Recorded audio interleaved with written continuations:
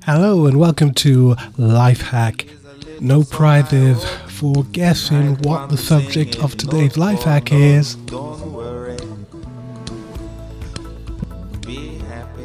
Are you having difficulty controlling worry? Do you persistently worry about people you care about? And are you the type of person who needs loads of reassurance when a decision needs to be made? The main reason we worry is because of an unwelcome guest.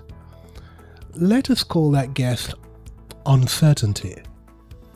Well, uncertainty is a companion of life. Okay, imagine a life free of worry. That's right, living in harmony with our good friend uncertainty. Not possible, you say? Well, I would disagree. Worrying is a switch. It's a switch located in our minds.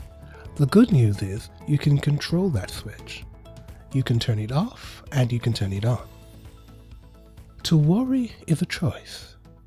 Though you may not be aware of it, you flick the worry switch on when uncertainty shows up. So let's teach you how to switch it off by using an override button.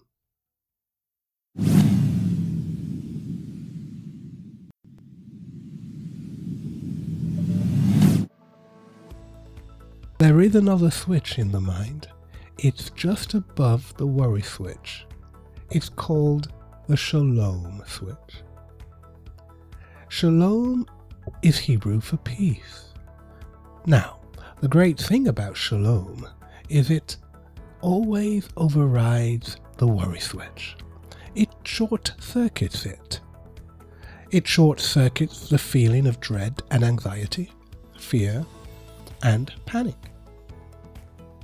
Okay, I'll give you a few seconds to find that switch. Oh, there it is. Let me help you clean it off.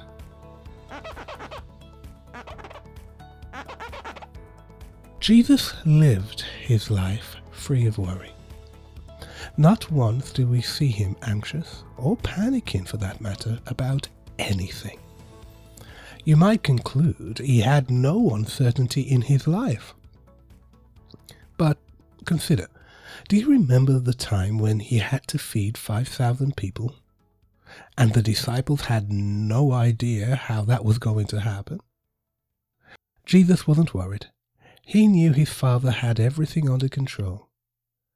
Jesus took the 5 loaves and 2 fish and blessed it and fed the crowd.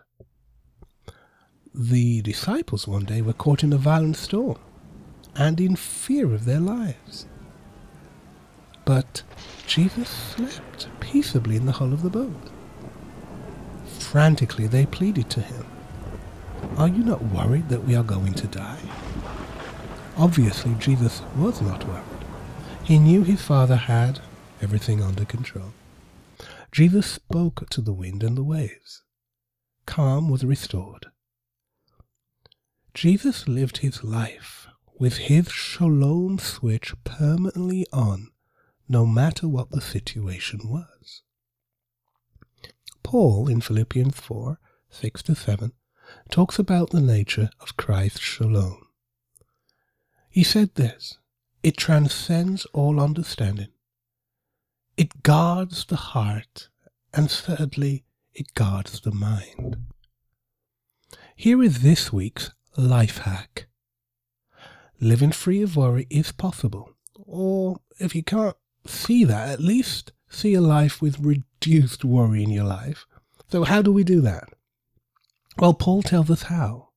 In the preceding lines he said this: "Do not be anxious about anything." In other words, decide not to worry. Secondly, but in every situation by prayer and petition. That is, talk to God and let him know your every need. And finally, with thanksgiving, present your request to God. We have to be grateful for what we have and praise God for who he is. When we do those 3 things, refuse to worry, talk to God and let him know our every need, and do it with thanksgiving and gratitude, worry turns off and shalom is switched on. So, why don't you do all three and live a life free of worry, or at least reduce worry, in the knowledge that God knows all things and has your life under His control. Lifehack was brought to you by Restoration Christian Ministries. For more details, please go to